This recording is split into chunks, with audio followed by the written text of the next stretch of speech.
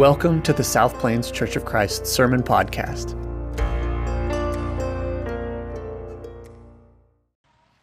Stealing is a bit bigger than simply the issue of property. If I break into your house and take something that belongs to you, I have stolen from you. In fact, what I've really done is I've deprived you of something that rightfully belongs to you. In Scripture, theft is viewed not only as a crime, but also as a very serious sin issue. There is the story of Rebekah and Jacob and how they plotted and stole Esau's birthright in Genesis 27. And the story of Achan, who stole devoted goods after the fall of Jericho in Joshua 7. And how Ahab and Jezebel plotted together and stole Naboth's vineyard, 1 Kings 21. And in the New Testament, in Luke's second book, the Acts of the Apostles, in the 5th chapter, how Ananias and Sapphira stole from God and were struck dead. We are in a series on the Big Ten, the Ten Commandments, we've been calling them. And this is number 8. Exodus 20, verse 15, do not steal. And so, this message could go in many different directions. I mean, we could talk about contentment. We could talk about materialism. We could talk about stewardship. We could talk about generosity. We could talk about charging excessive interest on loans. All valid. But in our context this morning, and let me say that we have first responders in our congregation, EMS technicians, fire and peace officers, as part of our church family here, and we stand with them, we respect them. We appreciate the hard work that they do. They are fine men and women. And I am not picking them or any other group out. But as followers of Jesus, I believe we all need to consider this in our context. A great theft has occurred. Something big has been stolen. Some in our country have been deprived of something which rightfully belongs to them. And as God's family, we must never get weary of standing for the oppressed, for those who are being deprived. It's the good thing to do, the right thing to do. Many of us can trace how our ancestors came to this continent, to this country. Maybe you were inspired by the TV show, Who Do You Think You Are? Or maybe you're involved online with Ancestry.com. Some arrived here boldly, some arrived here humbly. But in 1619, 404 years ago, 20 African slaves were brought to Jamestown, Virginia. And during the 16 and 1700s, millions of slaves would enter the New World, or natives be enslaved. They were stolen by the millions. Following the Revolutionary War, the newly formed U.S. Constitution in 1788 acknowledged slavery, deeming slaves 3/5 of a person. Their rights and their humanity were robbed, stolen. And sadly, churches gave theological permission for this, saying things like slavery stands as an institution of God. In 1863, Abraham Lincoln, the president at the time, issued the Emancipation Proclamation declaring the freedom of slaves within the Confederate States. The end of the Civil War brought us the 13th Amendment in 1865, officially ending slavery in the United States. Slavery ended. But that did not change the hearts did not end the problem of denying the black community their rights. Much of the progress that was made afterwards was erased by an era known as Jim Crow, vestiges of which I recall in my childhood. Their rights were stolen. They were deprived of what was rightfully theirs. So history provides some perspective. But where are we today? As is always good, we go back to the beginning. In Genesis 2 and verse 7, Scripture says, "And then the Lord God formed the man from the dust of the ground. He breathed the breath of life into the man's nostrils, and the man became a living person," a living being. And even as this decade began, the breath of God, given by God, was taken, stolen from the lungs of a man named George Floyd, and from numerous others since then. Well, what should we do? Well, it's my observation that protests start and then they end. People go home. You know, preaching on giving would be less controversial than this. But I am speaking to my church family about what I know the Scriptures teach. That loving people like Jesus means you're going to be controversial at times. That if we are to be a church for the unchurched, a church for those disconnected from God and family, then most likely our body is going to look like our neighborhood, like our community. You remember in this series that the movement of the Big Ten, the Ten Commandments, is that the first 4 are all about your horizontal relationship with God. The last 6 are about your relationship with other human beings. It is a summary of the entire law. And then Jesus does this amazing thing, as recorded by Matthew in the 22nd chapter. He sums up the Big Ten with the greatest 2 that we just sang. Now, what's happening in the context of Matthew 22? Well, you have these religious Pharisees and Sadducees who form a political alliance to entrap Jesus. They come together against a common enemy, Jesus. And they ask him that question, trying to trick him: of all the commandments, which one's most important? Which one's greatest? And Jesus replied, "You must love the Lord your God with all of your heart, with all of your soul, with all of your mind. This is the first and greatest commandment. And second is equally important: love your neighbor as yourself." The entire law and all the demands of the prophets are based on, summed up by, these 2 commandments. Love the Lord your God. Love your neighbor. Relationship with God. Relationship with others. The religious leaders hated this answer. They just absolutely hated this because what does it mean? It meant you could not pick and choose who you wanted to treat right, to love.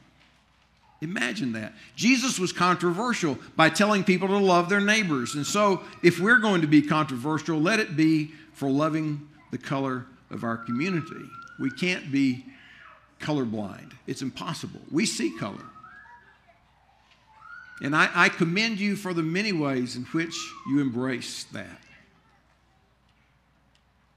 It was the best gift that we received from the Joy Bus Ministry. You can explain that to your kids later.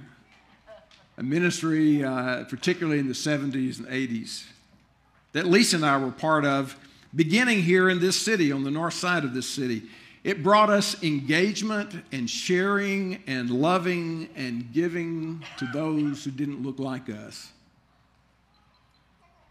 And any number of you are a part of this congregation: the Norrises, the Pagets, Greenleys, Curtins, Stevensons. and it still marks us. Lisa even has an adopted brother of color who came about through her family's active participation in the lives of others through a Joy Bus ministry on the coast of Texas.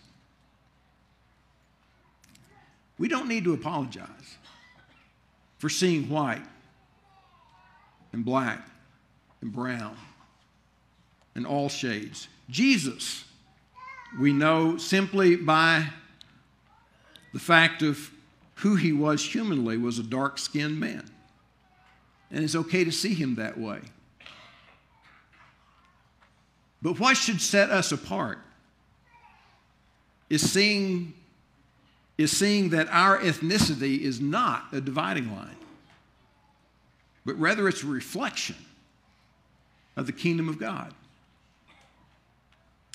What the church must be, Jesus said, Matthew 5:13, is salt and light in a world system that would rob any ethnicity of their rights.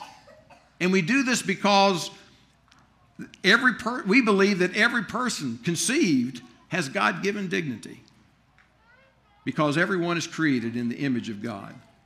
We see color, and we love the color of our community, because we know what the prophet Malachi said is true. Don't all of us have one Father? Didn't one God create all of us? Then why do we act treacherously against one another?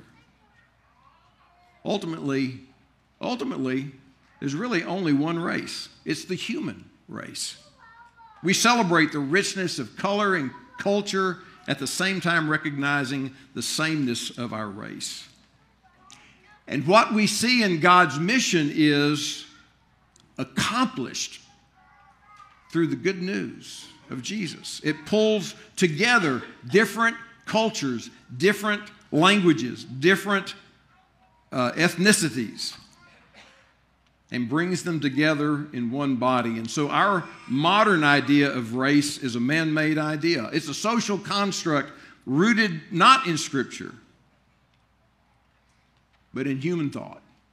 And in fact, we find the opposite in Scripture. As the Apostle Paul explained in Athens, Greece, as he addressed the council, the Areopagus Council in Acts 17, God himself gives life and breath to everything, and he satisfies every need. From one man, he created all peoples, all nations throughout the whole earth, and he decided beforehand when we should rise and fall, and he determined their boundaries. And the prophet Isaiah speaks to the same thing in Isaiah 56:7. I will bring them, the nations, to my holy mountain and fill them with joy in my house of prayer. I will accept their burnt offerings and sacrifices, because my temple will be called a house of prayer for all peoples, all nations. Church, we are for people. We are for all people, all nations, because God is. Who does God want to bring into his family? Who does God want to rejoice with him in prayer? It's all people, all nations. When Jesus cleansed the temple, as recorded by Mark, he quotes this same passage, Isaiah 56:7. So Jesus came to Jerusalem and went into the temple, and after looking around carefully at everything, he left. It was late afternoon, and then he returned to Bethany with the 12 disciples. The next morning, when they arrived back in Jerusalem, Jesus entered the temple and began to drive out the people buying and selling animals for sacrifices, knocked over the tables of the money changers and the chairs of those selling doves, and he stopped everyone from using the temple as a marketplace. He said to them, the scriptures declare, my temple will be a house of prayer for all nations, but you have turned it into a den of thieves. Jesus is angry. You can see it in his demonstrative actions. But it is not a moment of rage. Did you notice that? It was the next day after he came in and he saw it all. It was the next day after thinking about it, no doubt praying about it, he goes in and makes a statement, turning over the tables. Well, why did he do that? Look, you have to imagine and see this in your mind's eye. The temple complex wasn't some little church building. It was a 35-acre campus, magnificently large. People walked through the temple complex instead of around it. So merchants had set up shop. So now in what was known as the court of the Gentiles, or the court of the nations, was all this commercial activity going on, preventing the people from all nations from praying, from worshiping God.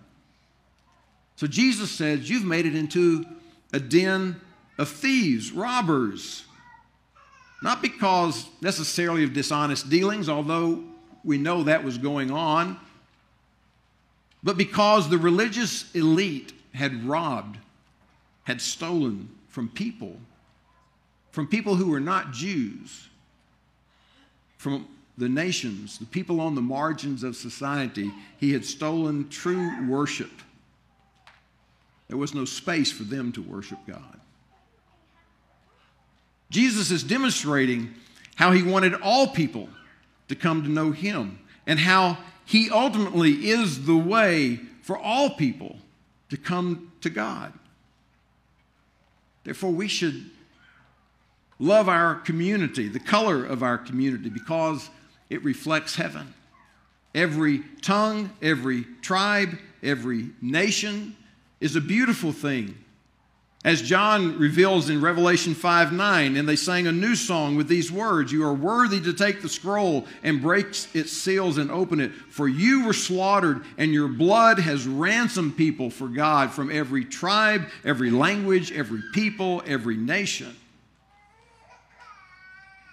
What the world system we live in would divide, the good news will unify. What the world discriminates against and segregates, God joins together. So that John, in Revelation chapter 7, verse 9, says, after this I saw a vast crowd, too great to count, from every nation, tribe, people, and language, standing in front of the throne and before the Lamb that we just sang about. Because it is God who determines the boundaries of Christ's family, and he has made it very clear that we are to welcome the world to our table. So we support those who can't breathe, because we know the one who gives the breath of life. To do less would be to rob God of his glory. And what John revealed in the book of Revelation, as we've just read, and other places, we're going to sing about.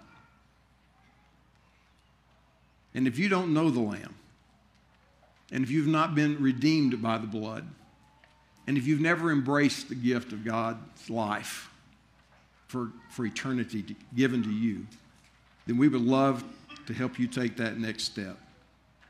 Kern will be down here with me. Ken Rainwater's up in the balcony, and Charles is in the prayer room if you'd like some privacy in that. We're going to stand together and sing what Scriptures teach, and praise God with it as we stand. Thanks for listening. To stay up to date on news and other events, visit southplains.org. We also extend special thanks to our countless volunteers who make all of our ministries possible. And remember, engage, lead, and celebrate others.